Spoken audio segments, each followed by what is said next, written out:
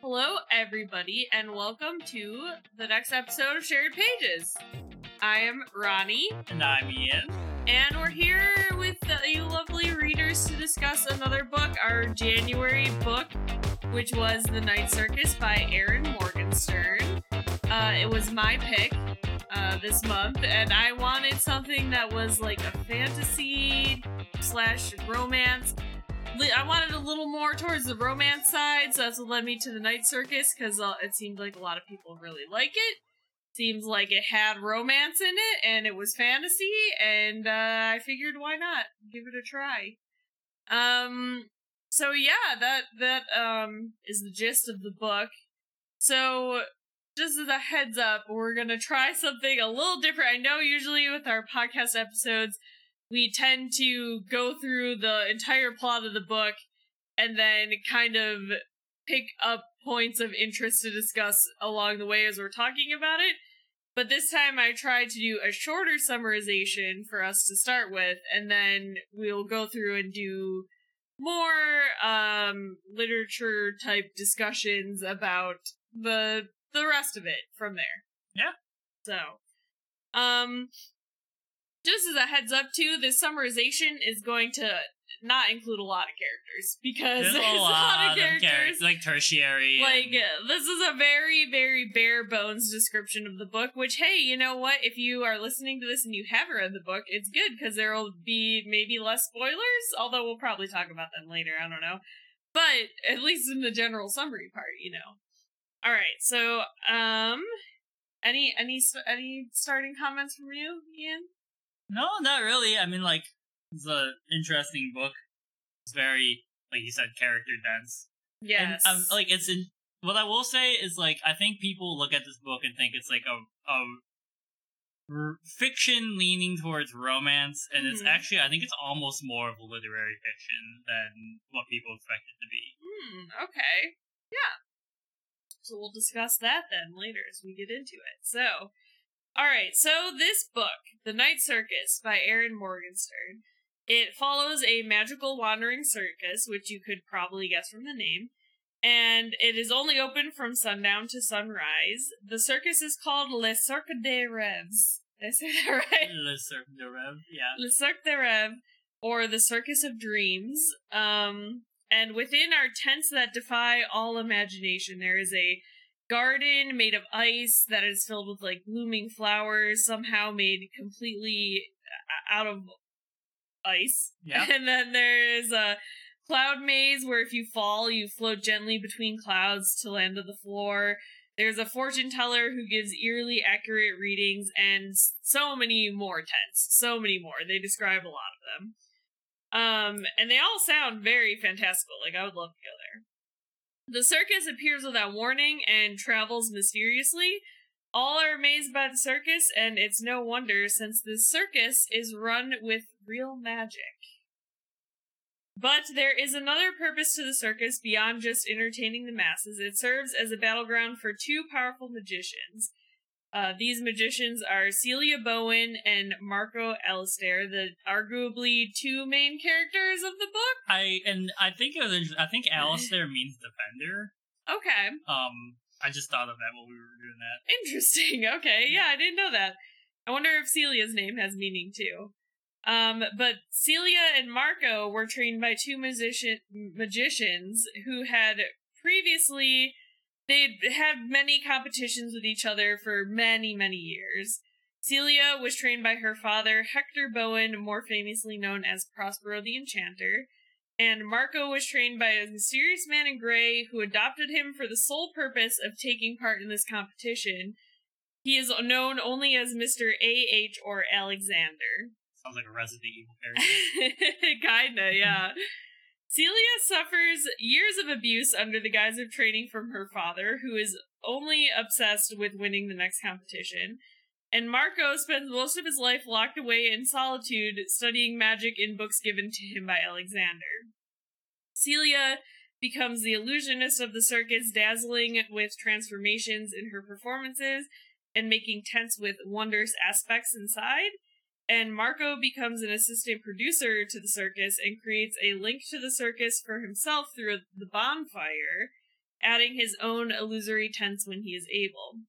Together, they work on maintaining the circus and adding to it for many years, both of them aware of the competition they are part of, but not really understanding all that it entails. As the years pass, Marco and Celia continue to maintain the circus and add to it, both becoming strained at the cost of doing so, especially Celia, who has bound herself entirely to the circus by the way that her magic works. And during this time, Marco and Celia find themselves drawn to each other even more than they thought possible after they were already magically bound to each other in this competition by their masters each giving them a ring that burned a ring mark onto their finger permanently that they are unable to get rid of, which draws them together. They fall deeply in love with each other during this time. And additionally, characters who have found themselves unknowingly bound to the circus begin to suffer from being bound to it. They seemingly do not age, and their minds struggle to comprehend what's really happening around them. So stuff starts to go downhill. And eventually, Celia learns from Prospero, her father, that the only way for the competition to end is when one of the contestants is no longer able to go on, which usually means death. And obviously, neither Celia or Marco want this to happen, because they love each other very much at this point. And they begin to attempt to find ways to avoid the fate. And in the final climactic moment of the book, this is the best way I can describe it, Celia makes herself and Marco incorporeal spirits that are attached to the circus. Like, almost like the patron saints. Almost. And the circus is rebound to a boy named Bailey, who has a deep love for the circus and its magic, who we will talk about Bailey, obviously, as we dive into the book. And Marco and Celia live as ghosts forever together in the circus. Yeah, like, they're, like, in the circus, and people are, like, it seems like people are aware they're there, and they're just kind of like, oh, that's just a good nature like, spirit. if they want to be seen, they can be, like, seen by other people, but most of the time they're, like, see-through, I guess. But and they can still kind of influence things from the world, but they're not really bound to it anymore, which is, like, this whole thing. Anyway, that's the general summary of the book. I think that's a pretty good base summary. Yeah, that's like, you know, if you took the book is 512 pages it's a long book. That's like if you only took Marco and Celia's story and 1 point of Bailey. But you would get, like, A to Z. Yeah, no, the book was much longer than I originally anticipated, if I'm being honest, because I think I looked it up, and it was like, anyway, it was like 300-something pages, but that was the hardcover, but the one that we got was like 512 or something, and it's very, like, dense, too. Like, it's not, like, big print, is what I'm saying. It's a lot of exposition. But it is a good book. So, alright. Now that we've done that lengthy summarization, there is just one thing I want to touch on before we really start diving into the characters. And I just want to mention really quick the cover of the book. And I mean the hand holding the circus part. Yeah. It was made by a woman named Helen Musselwhite.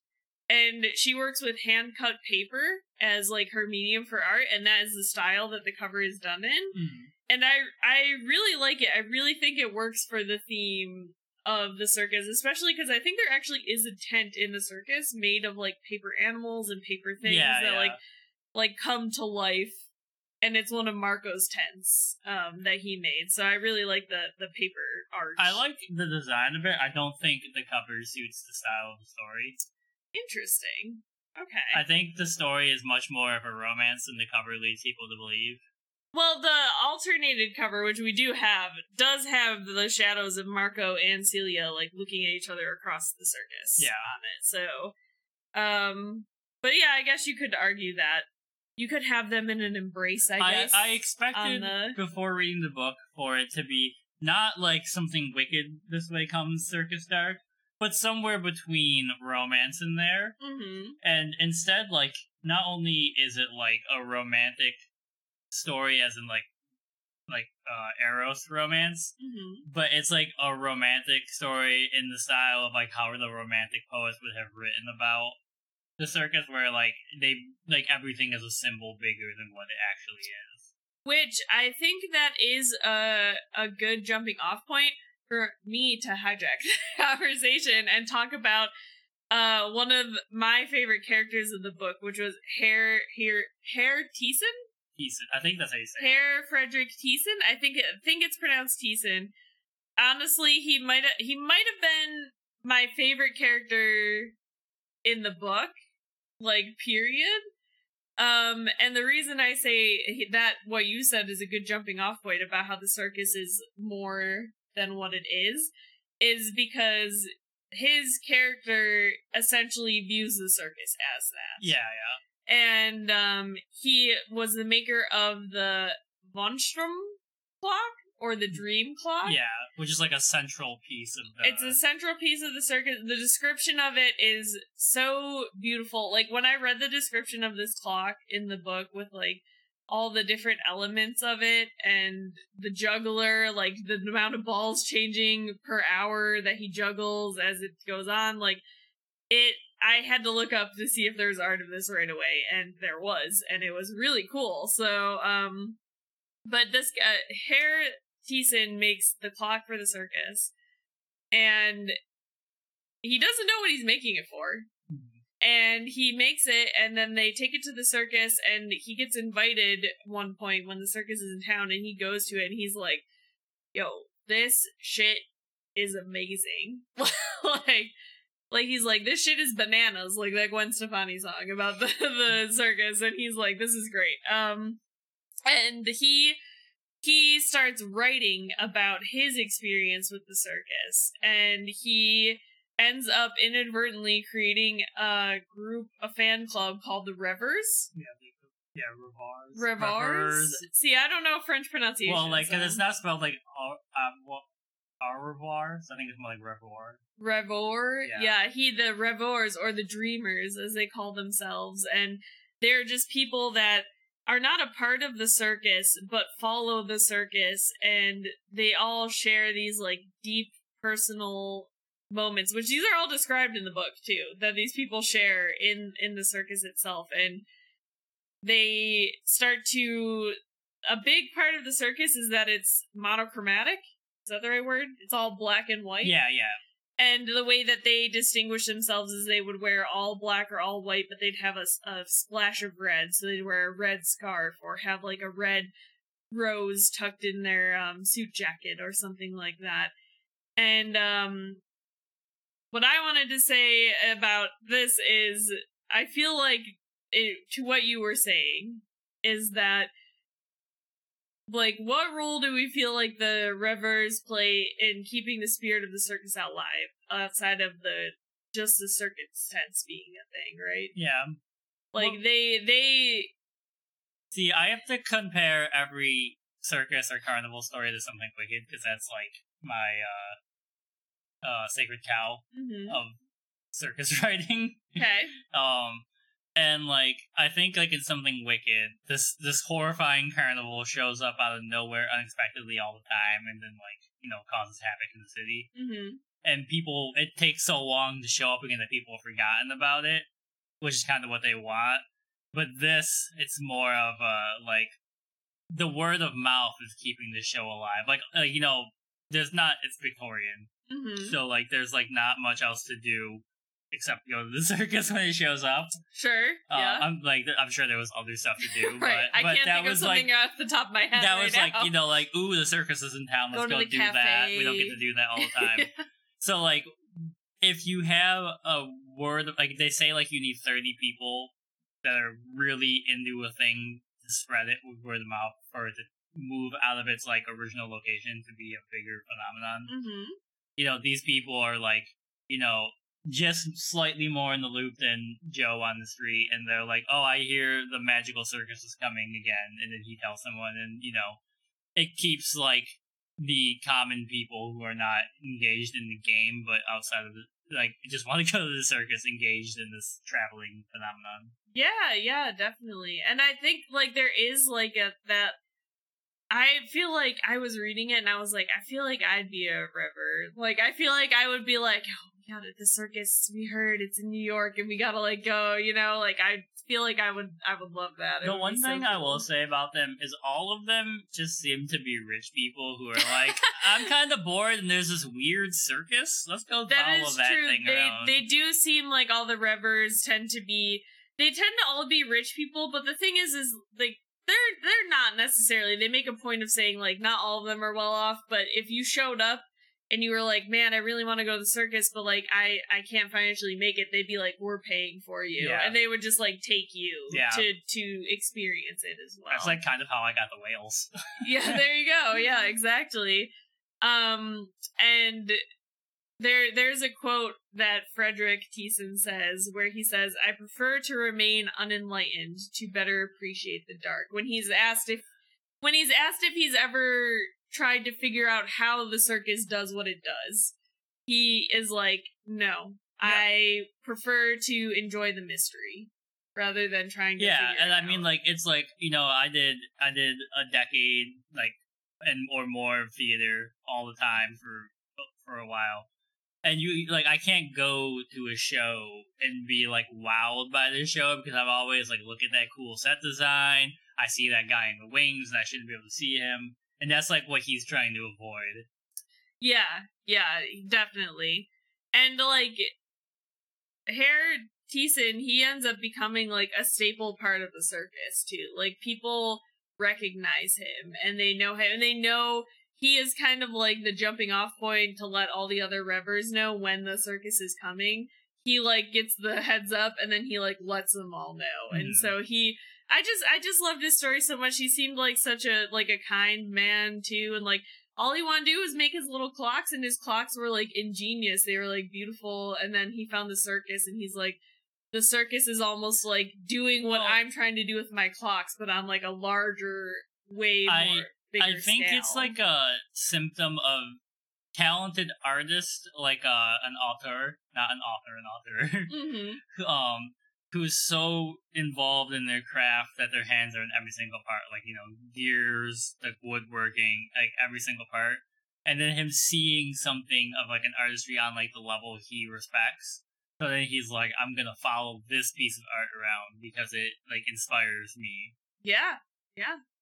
So, so we talked a little bit about my favorite character.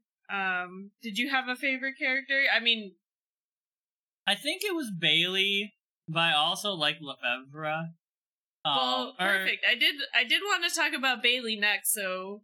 But because it's Widget's the male twin. Mm-hmm. Like I think they're interesting characters, and we'll get to them. They're kind of tertiary characters until the very end. These two twins. Yeah, Widget it's so Poppet. weird. They are tertiary characters, but then at the end, they're like the key to everything, and you're like, what? But like, there's a scene where he is talking to Mr. Anderson. Which is Matrix. Yeah. But and that's my favorite scene in the book, which is weird because neither of them are my favorite characters.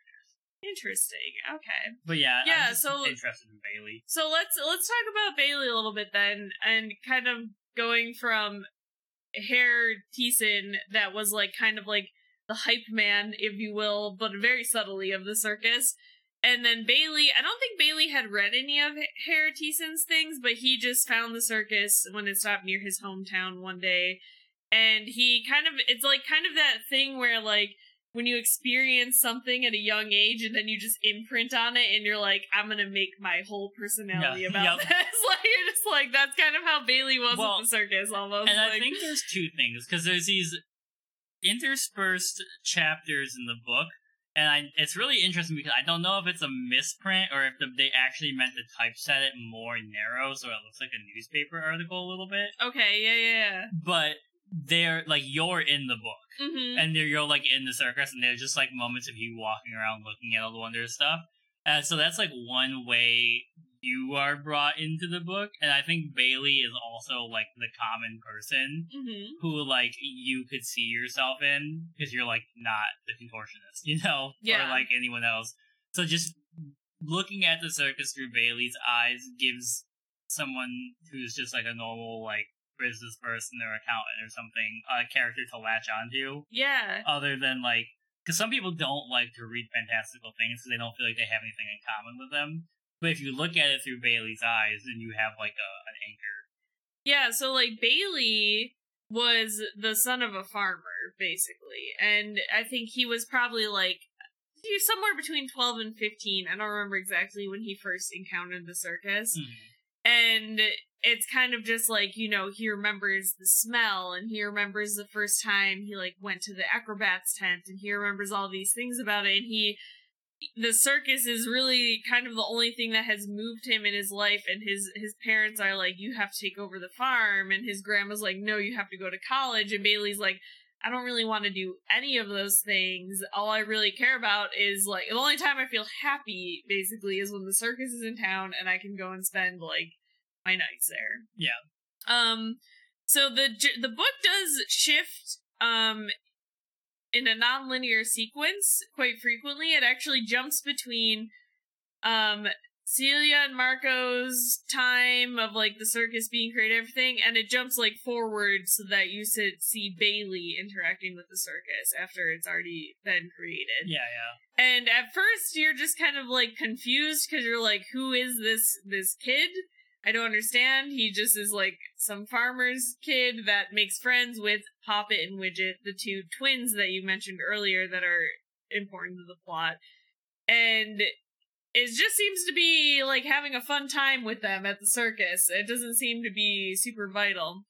But Poppet and Widget, they were born. They were born the day the circus opened. And like, on the hour. I think because they're, like, very kind children.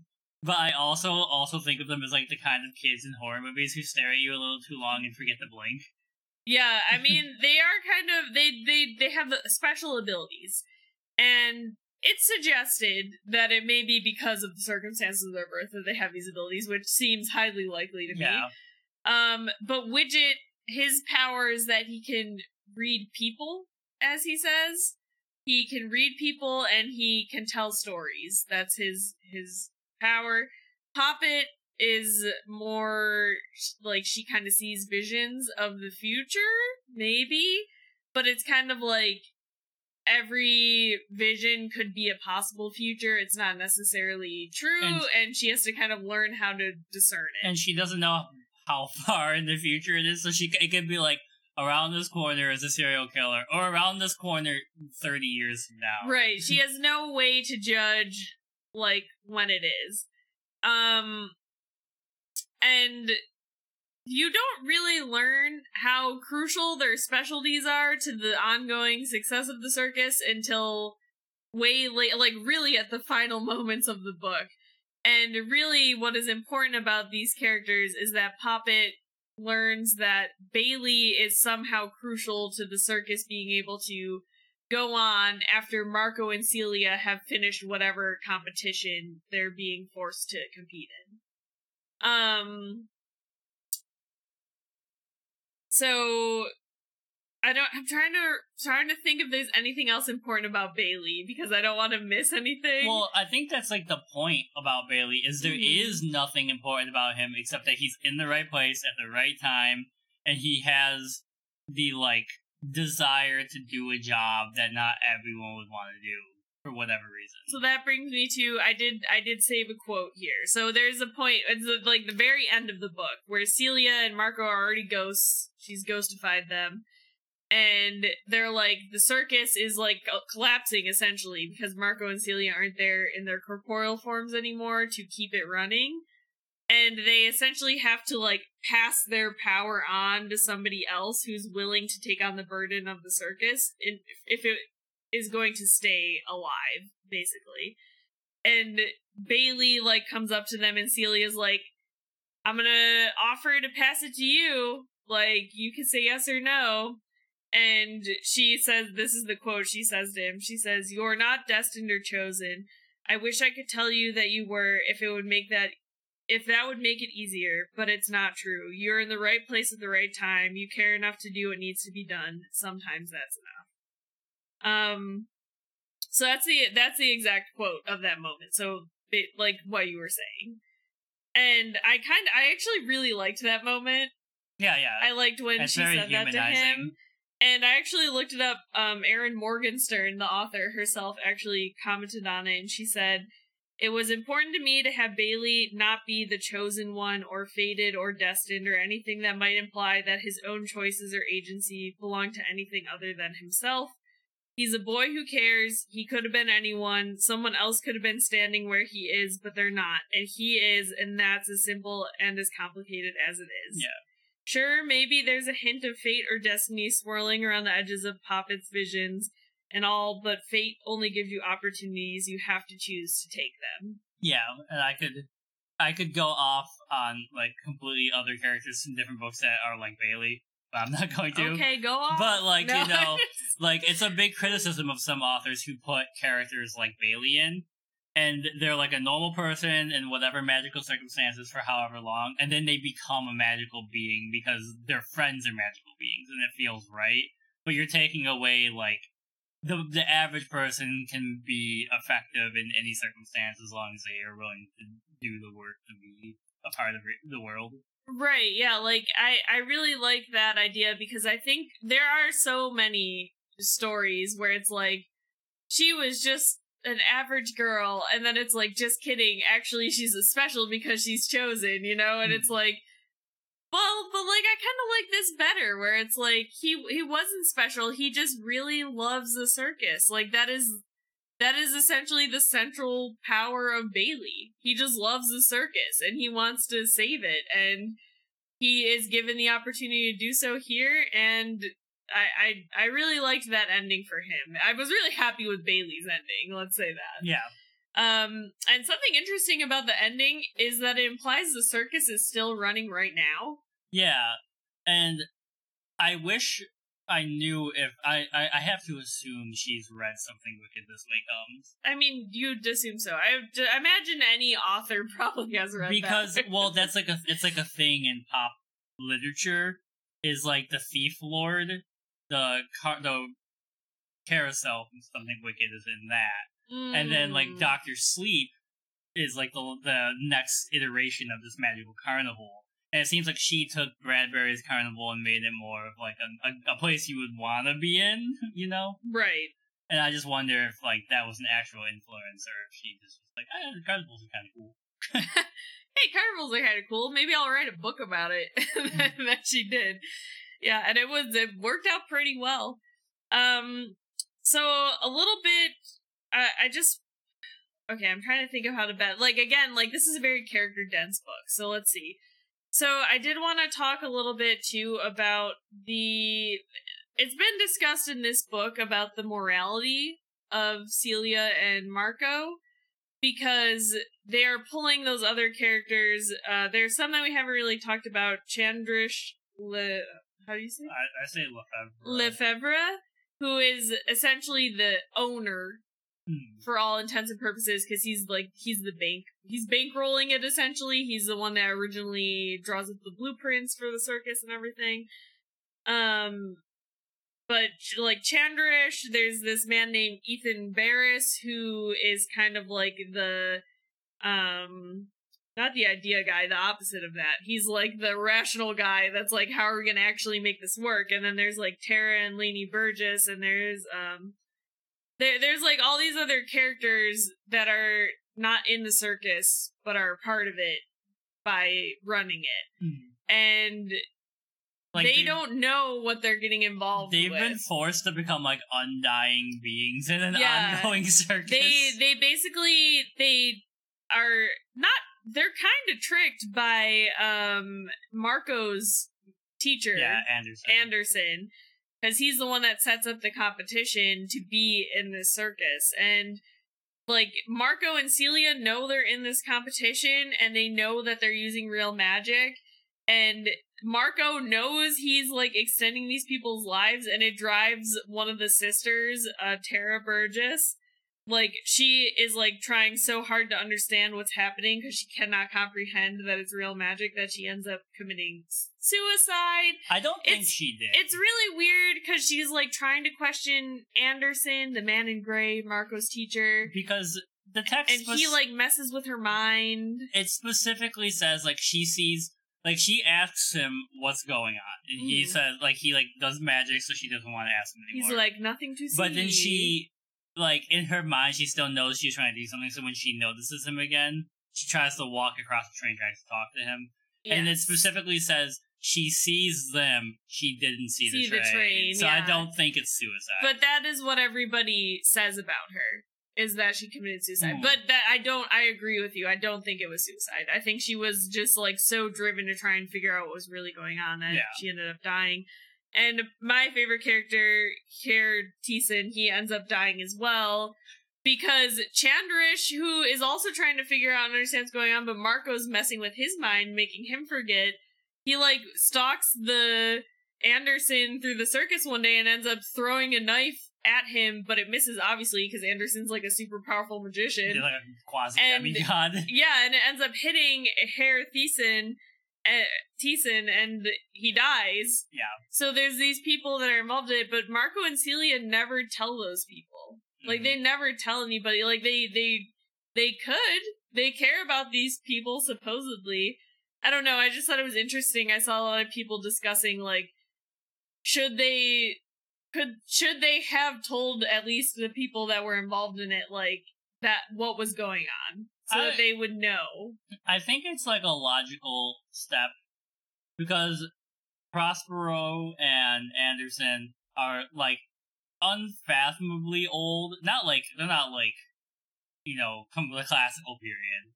But they're so old that they're at least like, I would say at least like 400 years old, like maybe around there. I don't know. Like they're old to the point where, like, you know, normal human emotions have become like dull, boring to them or something. Yeah. So like they're like, you know, dead on the inside, and then you've got Tsukiko, who is one of Anderson's other students and what the winner of the game prior to the one we're currently reading about. And she also seems emotionally kind of dead, and also just kind of like an asshole. And Tsukiko, to me, was one of the most interesting characters because, like, she was a previous competitor. You find out she was in love with the other woman she was in competition with, and then they learned essentially what Marco and Celia learned, that one of them has to die to let the other go on.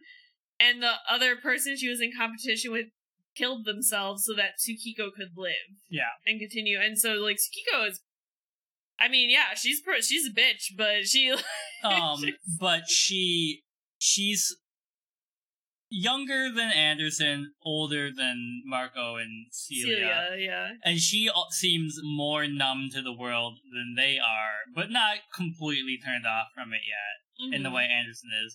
And then you've got Marco and Celia, who are much younger, but also unaging and older than everyone else around them. And as we discussed in their backstories, both dealing with their own trauma and baggage from their lives. So, like, I think they are still connected to the people around them, but have, like, a view of the world that's different, where to them, like, their morals exist on a different level because they're playing this, like, grand game of time versus, like, a person who had, like, 60 years of life. They have, like, an infinite amount. Yeah. And also, I wondered if Anderson and Prospero have been, like, in the game themselves forever, that neither of them have lost. That's an interesting... Like, you're in, like, Penrose Stairs of games. Like, their game is to have other people play have the games, and they can't end until they have, like, a very clear winner on either side or something like that. I don't know. Yeah, that is interesting. It would also explain why Celia's father... Well, I mean, he is just an asshole and very impulsive himself. Like, Anderson He's just absolutely crazy. Prospero, like, fucks off and becomes a ghost. Prospero, and then he's a ghost, but then he still makes time to come back to see Celia and be like, you're a disappointment to me. And she's just like, can you just, like, leave? Like, why are you here still? So yeah, I that's a very interesting theory. I like the idea that they are still in the game and maybe they are also trapped in a way. with themselves. You were talking about this, how this is your favorite part, so let's circle back to at the end where Widget is talking to Anderson, the man in the gray suit, Marco's teacher. And I like this quote. I think this is a quote that he says to Widget when they're talking. He says, "You may tell a tale that takes up residence in someone's soul, becomes their blood and self-purpose. That tale will move them and drive them, and who knows what they might do because of it, because of your words. That is your role, your gift." And I really liked that sentiment. I figured you as a writer maybe might have thoughts on it as well, because to me that seems like something that's like, hey, to like authors, like, you know, you don't know what you might inspire in people. Yeah. Kind of thing. Well, and I mean, like, I was like, am I going to call out J.K. Rowling? I'm going to call out J.K. Rowling. No. Okay. Is like, when you write something and you've published it, and unless someone is co-opting it for some insidious purpose, like you've written a children's story, and they're like, look at this pro-fascism story, you know? Mm-hmm. That you have a reason to be like, no. But once you set something into the world, it's no longer yours. It's like whoever's reading it. And like, I have a view of translation as not only language, but like when you write a story down, you're translating your thoughts into words, like, and you can only do that in your vocabulary. And then someone else has to read those words and translate it into their worldview. So like something has been translated 2 or 3 times before someone else has even read it. Mm-hmm. And then they have to decide how that interacts with the way they see the world. And you can't constantly be going around every person and being like, actually, the werewolves are a metaphor for the AIDS pandemic. Yeah, no, I agree with you. And I mean, sometimes I think it's funny when authors, like, throw in a little, like, oh, like, by the way, like, this thing is, but I like, J.K. Rowling needs to just, like, stop, we don't need to know. Well, if you are on, a talk show, or you're being interviewed, and you were like, yeah, you know, my inspiration for this came from this thing in real life, that's a little depth to the story, but, like, you know, people, like, on Twitter are like, I didn't like this part of the book, and she's like, you just didn't understand. Here's my Twitter thesis. Yeah. You know, you just have to let people do what they're gonna do with the media. Yeah, and I couldn't help, I mean, obviously, when I read that quote about, like, you know, the tale will move them and drive them, and who knows what they might do because of it, I couldn't help but, like, sit there and think about, like, oh, yeah, like, what were some of the stories, like, I've read things before where I was like, wow, this is really, you know what, maybe I should go and, like, do this thing that I'm going to do, because, like, you know, that kind of thing. The reason this is my favorite scene in the book is because all the other scenes have, like, truly beautiful exposition, and most of it is exposition. Like, there's a lot of exposition. It's a character-driven book, which is weird, because most of it's exposition. But I think the problem with the exposition is not the length or the density of it, but, like, my favorite point of view is close third, where, like, you're in third person, you could reach out and talk, like touch multiple people, but you stay close to one person and you're seeing the world, like, over their shoulder. Mm-hmm. And so, you know, like, I think of when I think it's your first meet, one of the first times you meet Prospero when he's in his dressing room, and they describe how messy it is and everything. But then she doesn't describe how Prospero, the pathos of this room feels to Prospero. Like, you know, it's just the room looks like this, Prospero is doing this, but you never get a connection between, like, the layout of the room and all the stuff in it. So, like, you're like, alright, you told me a hell of a lot about this room, but you didn't tell me how that makes Prospero feel. Interesting. And that's, like, the disconnect for me for most of the book in it. And at the end, you're getting this whole scene about, like, the, like, tangible part of storytelling. Mm-hmm. And, like, the rest of the book kind of misses on that, I think. Yeah. I guess that's true. Okay. I'm trying to think. I do have one more quote that I want to discuss from the book that I pulled out that I liked. This is a very short quote. It's the first one. It says, "The smallest charms can be the most effective." And I just wanted to put it in here because it's a quote that came up multiple times throughout the book. Most of the time, it's like Marco saying it to somebody, usually to Isabel, who is another minor character that we didn't even talk about because there's so many characters in this book. But Isabel is the fortune teller. And she seems like she can actually tell people's fortunes, but she learned some small charms from Marco. And she actually makes a small charm binding, like, a hat of Marco's to, I think, a tarot card that she associated with Celia when she read Celia's cards. And that small charm that she makes with those items actually helped to hold the circus together. And when that charm is broken because Isabel doesn't think it's working, is when Herr Thiessen dies.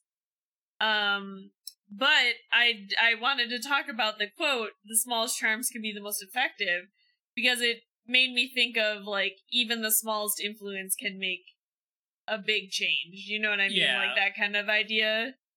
It made me think of, and I hope I'm getting the right source material, but, like, you know, Romani curses are not meant to be like, I've cursed you and now, like, your life is ruined.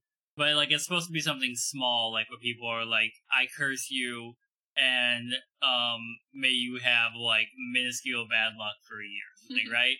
And so, like, when your attention is drawn to something, you're gonna see it more often, right? Mm-hmm. So, like, once someone says something to you, and then you're like, oh, I stubbed my toe, I dropped the butter knife I was picking up, I, slipped and broke my, like, art project or something, all that stuff, you start to think, like, I'm cursed, and it gets in your head. Mm-hmm. And so, like, you know, just doing the smallest things in this carnival, like, rippled outwards to everyone who was paying attention to it. Oh, yeah, it definitely did. That's definitely true. Yeah. So you talked about your favorite part already. I will just say really quickly my favorite part. I mean, I was going into this hoping for the romance. Like, I was looking for the romance. And I loved the scene. I was talking to my friends about this the other day, where they have I think it's the anniversary party for the circus. And it's like the 13th year. It's the 13th year. It's the 10-year anniversary, but they forgot about it at the 10-year mark, so they had it at the 13th year mark, which just seemed very apt for the circus. But Celia is the illusionist in, like, full form. Like, she's wearing a dress that changes color to match whoever she's, like, standing next to. But it's when, like, her and Marco are starting to realize they have, like, feelings for each other, but Marco is an instructor and Celia's dad are still being like, no, don't get involved with each other, don't do it. And they still don't know that one of them has to die yet for the competition at this point. But then Marco, after, like, talking to his instructor, he just storms out of the room, and Celia's in the middle of the dance floor, and he just, like, pulls Celia in for a kiss, and her dress turns green because he's wearing green. And then when he leaves, her dress stays green for the rest of the night because she essentially could just focus on him. There were so many good moments between Marco and Celia. Like, I loved also when they were, like, walking through the garden and the house, and he was, like, using his illusion magic to show her, or they were in the paper tent, and he was like, I could write on every surface of this paper, but I wouldn't be able to describe my, like, feelings for you, you know, like, that kind of thing. See, I don't feel like the romance was earned in the book. It did kind of, like, skip over a lot of parts of it. The actual writing of the romantic scenes is really beautiful, but, like, when it started happening, because, like, they don't even meet until, like, 300 pages into a 500-page book. You didn't get, like, any of the build-up, really. And then all of a sudden, they're just like, I love you too, and you're like, Well, okay, we're here now, I guess. I definitely agree with it. Like, it didn't include... I'm definitely a fan of, like, the slow burn. Like, it didn't really show any of, like, the longing and, like, we can't... It was more of just, like, it just jumped into the moments where it was like, oh my god, I love this person, you know, like, that kind of thing. I did still enjoy the love story, but I definitely do feel like it could have benefited from a little more build-up, so... All right. I have a question for you. Did you have a favorite tent in the circus? Of all the tents that were described, and if you need a minute to think about it, I can go first, but I'm worried I would pick the same one as you, so then I could change my answer to a different one. I'm trying to think of, like, what the actual labyrinth tent had in it, where you, like, light a candle and walk through it. Because I think that was my favorite, but I don't really know why. I just like the idea of walking around the labyrinth. I think the labyrinth tent, too, I think the labyrinth had, like, a varied amount of things in it. Like, there was one room where it was, like, it looked like the night sky went on for, like, miles and miles, and then you went in another room and it was, like, a desert.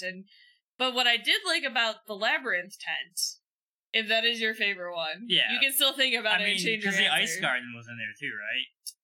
I think the ice garden is in the labyrinth.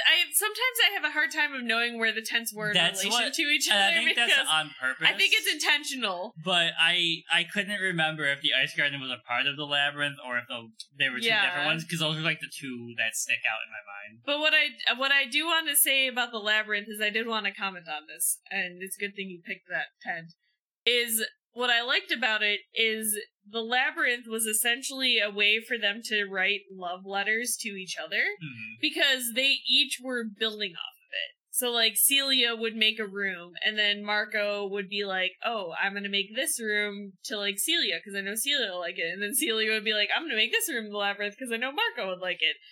And Marco was not traveling with the circus, so he didn't get to see the rooms all the time, but Celia did.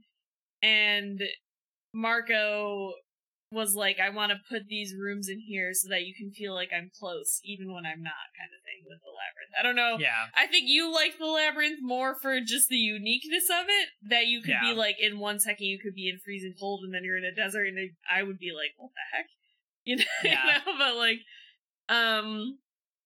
but yeah, did you like the ice garden the best? If that was a part of the labyrinth, I'm not really sure. Yeah, well, that's where the wishing tree is too, right? I think the wishing tree is a different tent. Oh, okay. I thought they like went through the labyrinth to get to the wishing tree.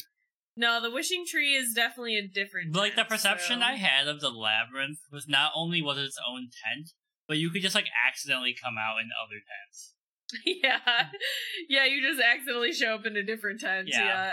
The circus definitely had that vibe too, because like, even some of the people who were, like, the big fans, they'd be like, sometimes they'd be like, I've been to the circus, like, 30 times, and I just found a tent I didn't even know was there, you know, that kind of thing.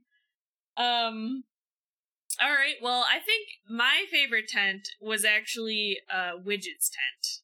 The cat tent? No, not the cat tent, although I did love the cats. I loved that the cats were included as a thing. That's not really a tent, they had like a stand. Yeah, they didn't really have a tent, they kind of just did the acts on the side of the road there, but Widget's tent was the tent that Bailey stumbled into on accident one day, and it had all the bottles in it, and the boxes, and then if you opened it, you would get a scent, and the scent would tell you a story, which was Widget's skill. Like, he could tell a story by reading a person, or by, like, reading an environment. He could, like, know a story, basically. Yeah. And so his tent was, like, you open a bottle and you smell, like, a sea breeze, and you hear a sound of a gull crying in the distance and the waves crashing, and you feel the sun on your skin as you're... Like, I just love the idea of it.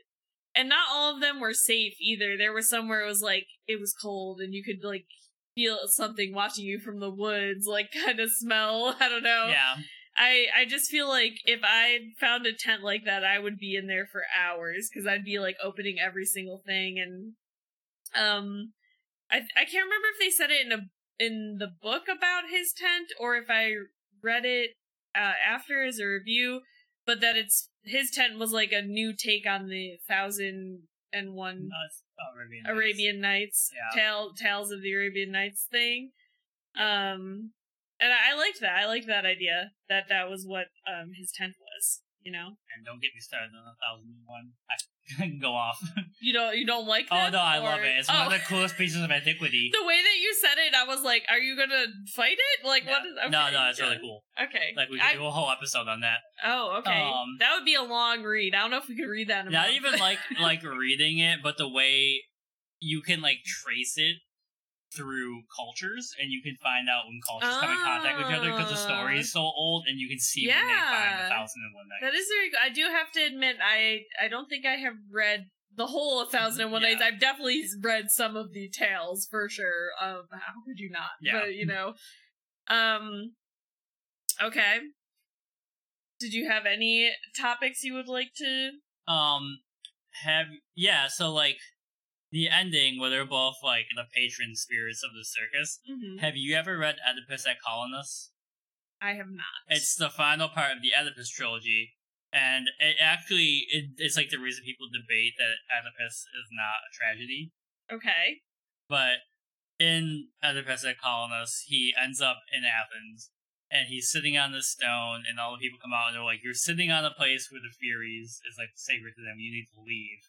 And he refuses, and like everyone gets mad, and eventually the king comes out and says, like, "No, you can stay here.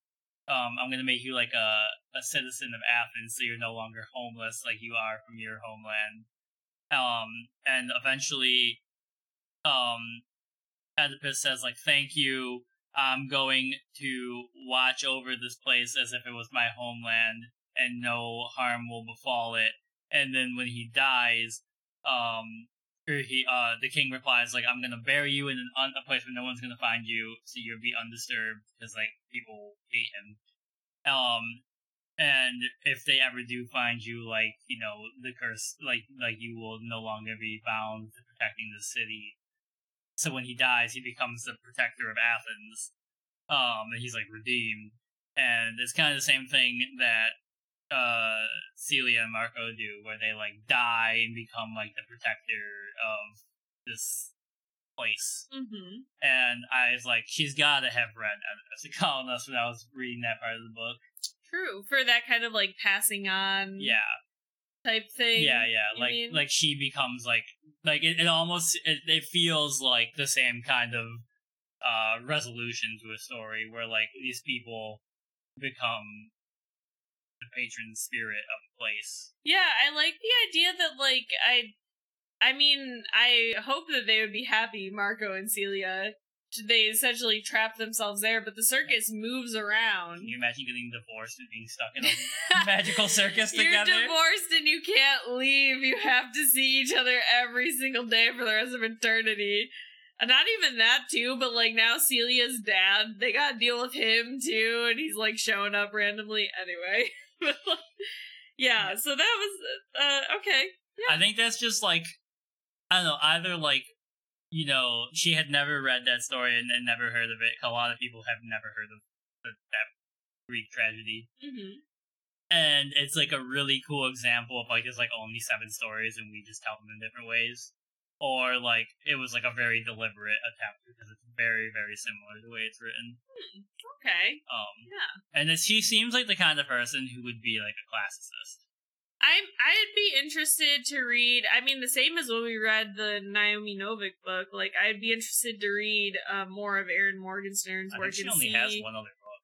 I'd be interested to read it then and see how it differs or how it's similar to. And it's called like Through the Starless Sea or something. Yeah. I don't know what it's about. I know that it exists. Yeah. But yeah, because I would like to see if the exposition is kind of the same weight in that other book as it is for this one, because this one, and I don't think I said this either, the Night Circus was originally a short story for her. Like, she originally wrote it as a short story, and then they were like, "Hey, you think this could be a novel?" And then she made it a novel, and it is like, when I was looking for standalone fantasy novels to read, which are really hard to find in my opinion, like almost all fantasy novels are like a 2 for or 3 for at least, and this was like up in the top 5 of every single list was the Night Circus, and it was pretty good. I kind of wish I had a little more time to like take it in instead of having to like read it within this condensed time, but I still enjoyed it. Do you have any final thoughts on the book?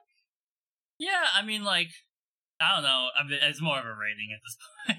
Sure, we can jump right to the ratings. I mean, I was just had final thoughts and then ratings, so... You know, like, I have to give it, like, a 2.5 out of 5. And it's not because the book is bad. Scorching review. Or, no, if it was scorching, it would be like a 2. Anything below a 2.5 is real bad. The 2.5 is just kind of like, it's a good story that I think could have been paced better. Like, you know, my main problems with the book, like I said, are the disconnect between the characters and the setting. And the late introduction of the plot. Like, you know at the beginning they're in the competition, you don't know what the stakes of the competition are. Yeah. And then it takes nearly 300 to 400 pages to get to that point where you learn what's happening. And I wondered, like, what would it have, like, negatively affected my view if I had known early? I don't think it would. I think it would have actually made those moments between Marco and Celia more intense. That's what I was thinking. Because I'd be like, oh no, one of them's gonna die! They can still be kept in the dark. Yeah. Because all you have to do is put a scene in where, like, Prospero and Alexander are talking about, oh, one of them's gonna die. Yeah, like all they have to do is in passing be like, remember what Susiko did? Like, her opponent is a pillar of ash now. And then you're like, okay, the stakes are deadly. Right. And earlier on in the story, that gives you a reason to be very, very, very invested in the outcome of the game. Right. And like I said, it might have made the moments between Celia and Marco even more intense because it's like, oh, this is like a doomed love kind of thing. And like, you know, I said this to you. Like, I really wish you would read the Infernal Devices because I think did say this I think it's the perfect Victorian romance, but it's 3 books. You know, I should read it. I think I would like them. But like, you know, you find out very early that one of the characters, who's just a complete fucking asshole to everyone, is cursed. He's been cursed so that everyone he loves will die. So he's like, I refuse to love getting anyone. rid of everyone. Okay, yeah. And they tell you that very early, but almost no one else knows that. Interesting. And so you just have this complete, like, heartbreak for this man. Yeah. So you gave it 2.5? Yeah. Or 2.5 out of 5? Yeah. And I think I've been giving 10-star ratings, so I'm gonna stick with that, but I gave it a 4 out of 5 on Goodreads. But I think I would probably give it like a 6.5 out of 10. And for me, it really was, I just wanted more of that romance. Yeah. Like, I just wanted more of it. That's literally all it is for me, is like the expedition and everything was beautiful. Like, reading all those things about the circus and the clock, like, it was beautiful. But like, this is a me thing. I picked it up wanting that slow burn, romance-centered plot. And it didn't really, like, have that for me, you know? And, like, I loved hearing about all the characters and everything, but sometimes I was just like, I feel like we got distracted in all the characters, and I wanted to get back to Celia and Marco and kind of, you know, that kind of thing. So, yeah, I'd say like 6.5 out of 10. Yeah. Like, you know, now I'm just thinking about, I'm like, you know, Bailey has a sister, and she's talked about a lot, and she's just really mean. Yeah. But it doesn't, I mean, like, I guess the one purpose she serves is to show you why Bailey doesn't stay at home and he runs away. But, like, there's, like, probably, like, 60 pages talking about his sister. You're just like, what? Yeah, exactly. Like, I don't know. I think it was a good book. I will say that. I enjoyed it. I think it was good. I don't want it to sound like I didn't think it was good. I think it just wasn't fitting the vibe, or it just didn't get there. It just didn't get to what I wanted it to be, essentially, by the end. Yeah. So. And I think non-linear storytelling is really hard. Yeah. Like, you know, that's why people struggle with reading The Witcher. Yeah, that's true. Yeah. Well. All right, well, there you go. That is The Night Circus, then. Very interesting fantasy, little bit of romance, a lot of intrigue, if you want to check it out yourself and let us know what you think. And yeah, next month, which is tomorrow. We're really 18 minutes. We're really down to the wire here on this episode. January felt like it took forever, but we dragged our feet on this episode, maybe. we are very excited. We'll be reading a book called The Wall by Sarah Jane Singer. Not to be confused with the Sartre story. And not to be confused with the Sartre story, if anybody was. But we're very excited to read this, and she's a new author, and you can find her book on Amazon or Barnes & Noble if you want to read along with us. And we hope you do. And we will see you guys next month. And until then, come find us at Shared Pages Pod on Twitter, or listen to us on Apple Podcasts or Google Play. Yeah. All right.